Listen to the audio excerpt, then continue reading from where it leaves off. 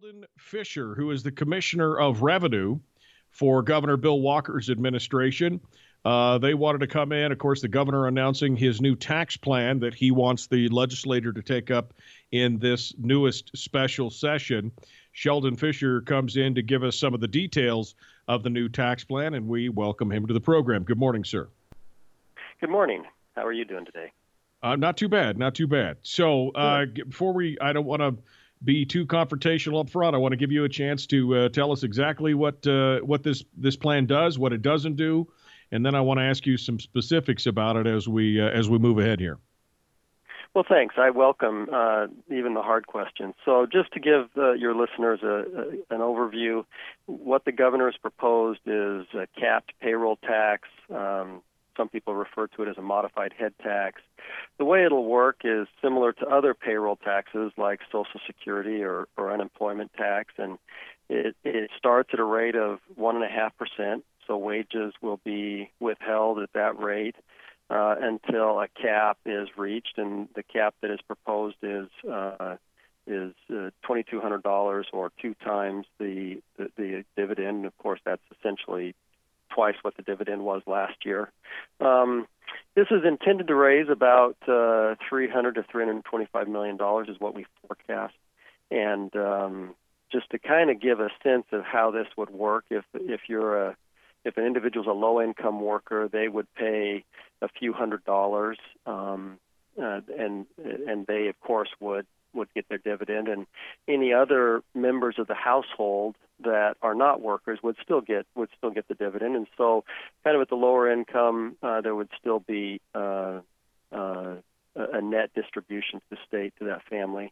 The more wealthy Alaskans, and that kind of caps out at about $150,000. At about $150,000, an individual would pay the maximum, or the $2,200. And we heard from a number of people that just said to us, "Why don't you just take my dividend? I don't want to pay a tax.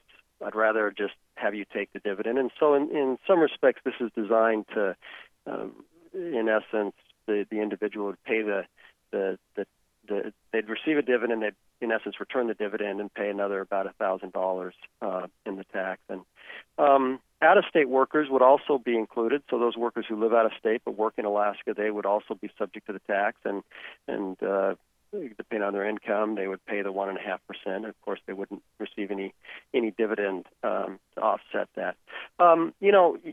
You asked, and I think it's completely appropriate, why do we need this tax? Why would we do this? And in fiscal year 18, when we take the state budget, and by the way, I'm happy to talk to people about the budget and kind of why we're at where we're at. But if you took the state budget less revenue forecasts, there's about a $2.7 billion deficit, and that is forecasted to continue into fiscal year 18. And even if we use a portion of the permanent fund earnings, that's still not going to close the gap. Even with the permanent fund earnings plus this tax, there's still hundreds of millions of dollars in structural deficit between our expenditures and our revenue sources. And so There is, for those who would like to see deeper cuts, there still is an opportunity. And in fact, there's going to be a need to close that gap, and whether we do that with cuts or some other mechanism, it's there. And so this is, I think, an important component in a larger fiscal strategy to reach a sense of stability. And I think that's important. I've heard from a number of business leaders over the past couple of weeks since I've been in this position that there's a strong need to have stability to the state so investment can come back, and so this helps do that. Why this tax? It feels to us like it's something that can pass from a political perspective. We've heard from a lot of municipalities and a number of legislatures that they would rather the state didn't do a sales tax because the municipalities have kind of used that. We heard from people that they didn't want an income tax, in part or in large measure because it would tax capital, and so this This doesn't tax dividends. It doesn't tax a number of distributions on capital, and so we felt like this was an acceptable compromise in a number of dimensions. Okay, well, let's take this apart a little bit here. And again, now I'm not an economist, nor do I play one on TV, so bear with me if I make any minor mistakes here. But I'm just going to take this apart from my perspective and some of the analysis that I've read, some discussions that I've already had with some folks who've been delving down into this. Now, first and foremost, this 1.5% is a tax on income, but it applies to all income earners. And so you have a two-income household. Each one is taxed at the 1.5%, and that $2,200 threshold is not a per family. It is still a per employee or per payroll-e tax, right? So if a family has an average family of four with both mom and dad working, they would both be taxed at the 1.5% with a each max of $2,200. Is that correct? That is correct. Yeah. So I would say it's a tax on wages, but your description is accurate. That both individuals would be subject to the 1.5, and both would be subject to the cap of $2,200. And of course, both would get their dividend, and as well as other family members. Well, and I guess this is part of my other problem, because you see, we're already being taxed. Now, I know that there's arguments out there that it's not a tax, but by taking half of the dividend, which is essentially, is money that we've received in lieu of, mineral rights and some other things, we're already being taxed at the rate of, $12 to $1,300 per person on that as well. And so this new tax applies. And I start looking at this, and I understand in your initial discussion, you're saying, hey, the people on the lower end will still get their dividends. They'll only have to pay a few $100s in taxes. And so essentially they'll have a net gain on that. But the problem is it's the lowest income families that are most affected because of their portion of income. If you start taking a look at the payroll tax itself and the PFD cut on top of it, those lower income, the lowest 20%, are affected to the tune of over 27% of their income, of their gross income, would be affected by this. Whereas somebody who's on the upper percentile, who's in the upper 20%, only has just over a 3% cut in the thing. So, I mean, again, it's an effectiveness thing. I know, you basically, in the way you described it, saying, well, look, these people are less affected, down here at the lower end, because they're still getting part of their dividend.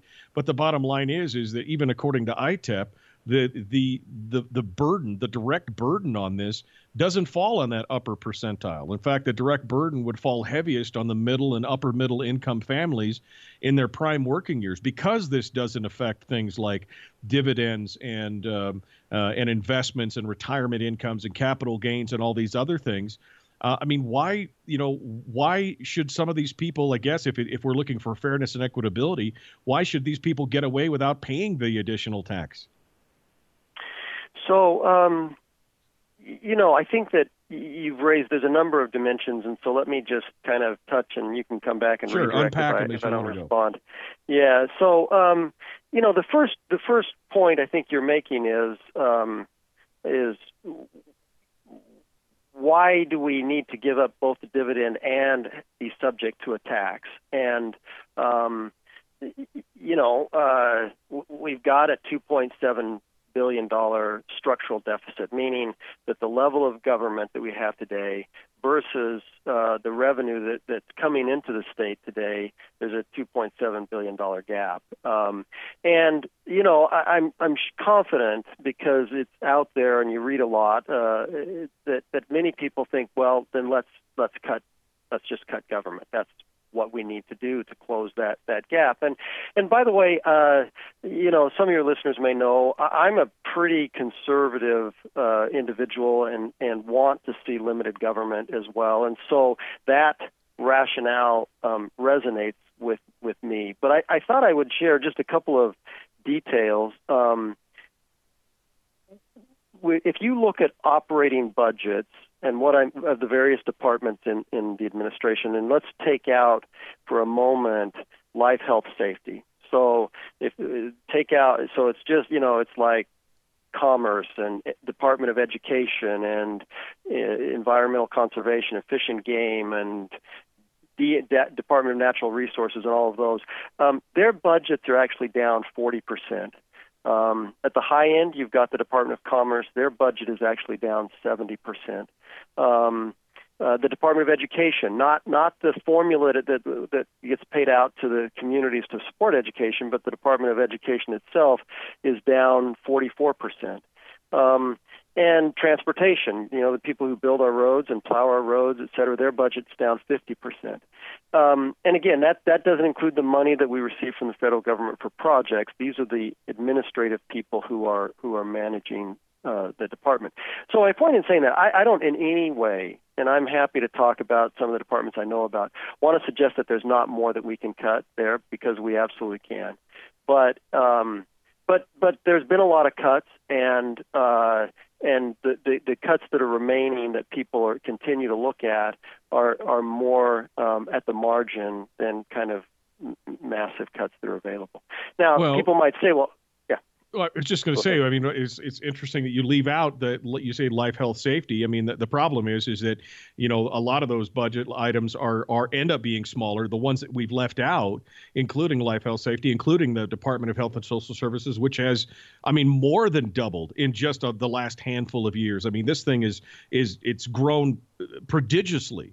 And so if we want to take a look at some of the things that could be cut. Let's talk about the Department of Health and Social Services. So their operating budget, if you will, the budget that they get to kind of the people that manage it is actually down 12%. So I agree with you that's less than the 40% I talked about. But their formula program, the Medicaid and the other programs that they administer is down 20%. Now, you may say that's by the way, forgive me, I should have said this at the beginning. I'm talking about general funds. And so, and that's an important consideration, because what has happened, and to the department and to Commissioner Davison's credit, we've been much more diligent and successful in leveraging federal programs and getting additional federal spending to cover some of these costs. And so it's true that you're seeing greater benefits, but the state's portion of that actually is declining. So, but I agree with you. I mean, your basic point is I left out two big categories: life, health, safety, and we've talked a little bit about health. Then you've also got safety. The Department of Public Safety, these are our troopers, are down 7%. The Department of Law is down. The criminal division is down. I'm going by memory here, but I think 7 to 10% as well.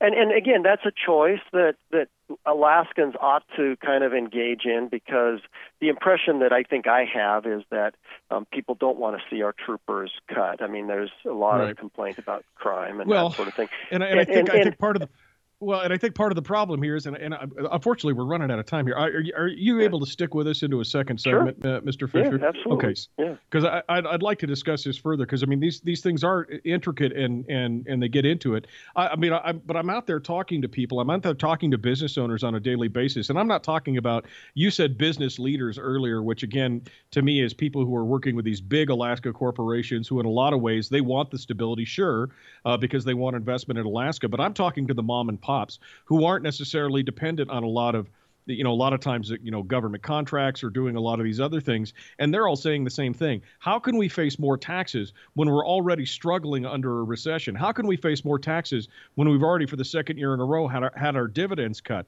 I mean, we're faced with cuts, all these business owners cutting hours, cutting people, and yet the state continues to refuse to cut deeper. I mean, I know you're saying there's some statistical numbers in the general funding and some of these other things, but overall the size and scope of government continues to remain pretty constant. How is this going to be a fair focus on the tax burden on these smaller individuals and these smaller businesses?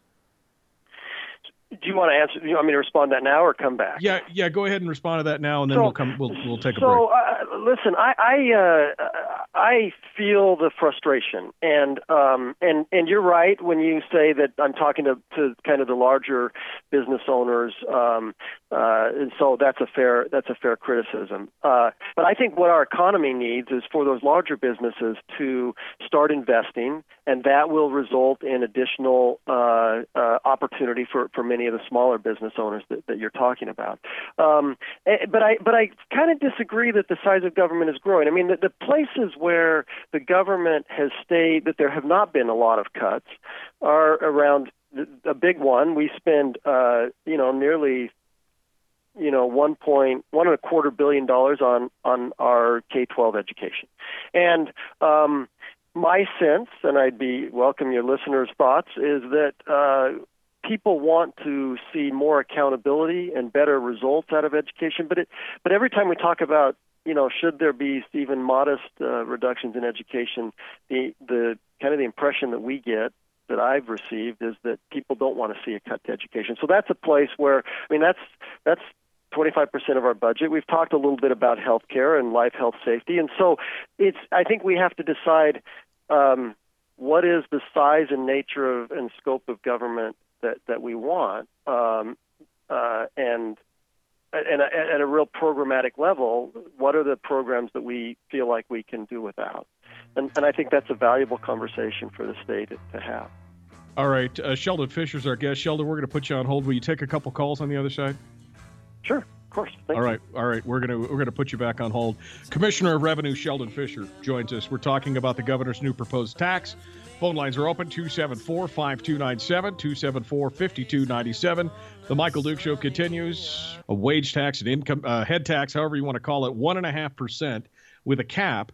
But it's got some issues that I think some people are going to bring up. We're going to take some phone calls here in just a quick second.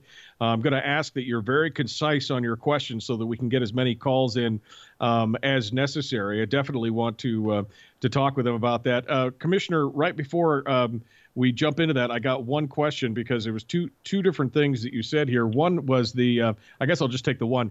You said early on, and I didn't catch it, actually, somebody sent me a message saying, you said start at 1.5%. That was like your opening statement. You're starting at 1.5%. Is this something that we think is going to be, we're immediately going to have to increase? Is this something we're going to have to move forward on?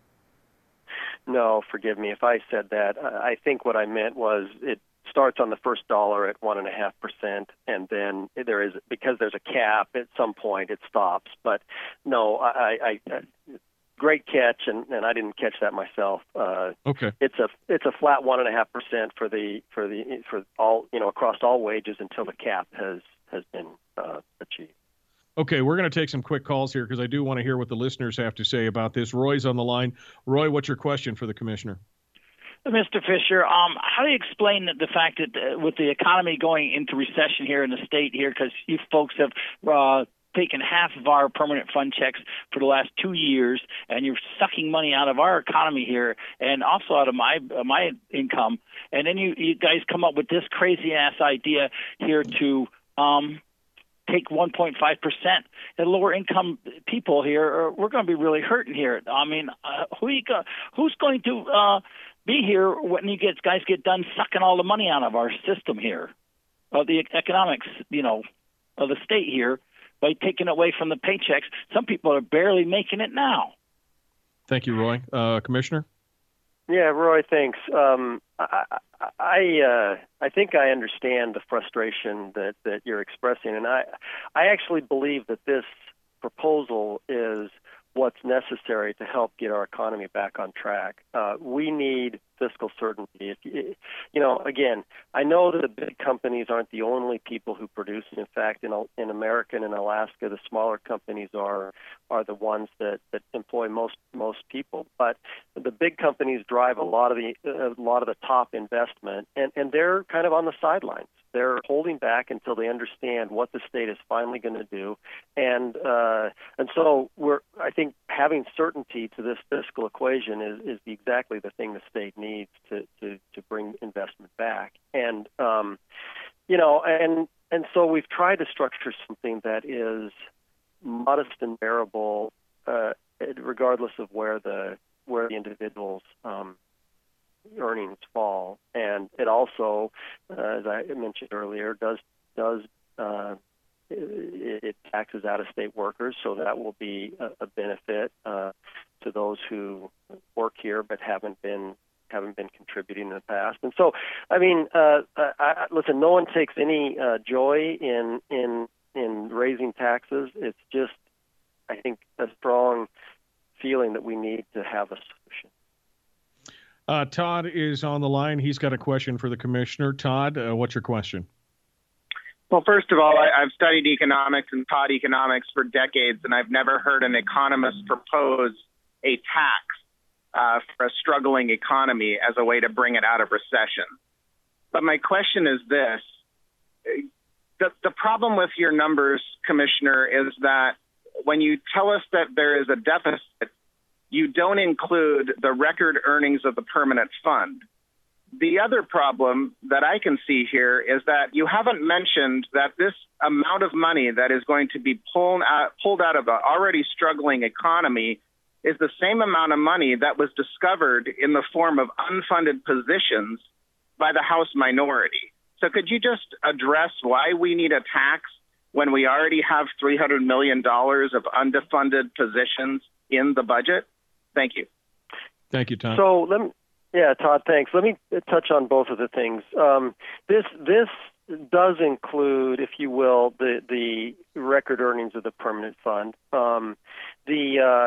The formula, the way that the way that SB 26, which is the kind of the framework that people are using to talk about how the state might leverage permanent fund earnings in a structured way, contemplates averaging over a 5-year period the earnings of the fund, and then taking a percentage of those and using for state government support and a percentage of those earnings to use for to distribute to people in the form of a permanent fund dividend, and so this includes it. Now there are different views of what those percentages should be, but my point is, even as you take that earnings, there's still a substantial amount of money that is left, a gap between our revenue, including distributions from the permanent fund used to support state government, and our expenses. And so this closes a portion of the gap, but it actually doesn't close all of it. To respond to your question about unfunded positions, I may not be fully understanding what is being said, but I got to tell you that every department actually functions with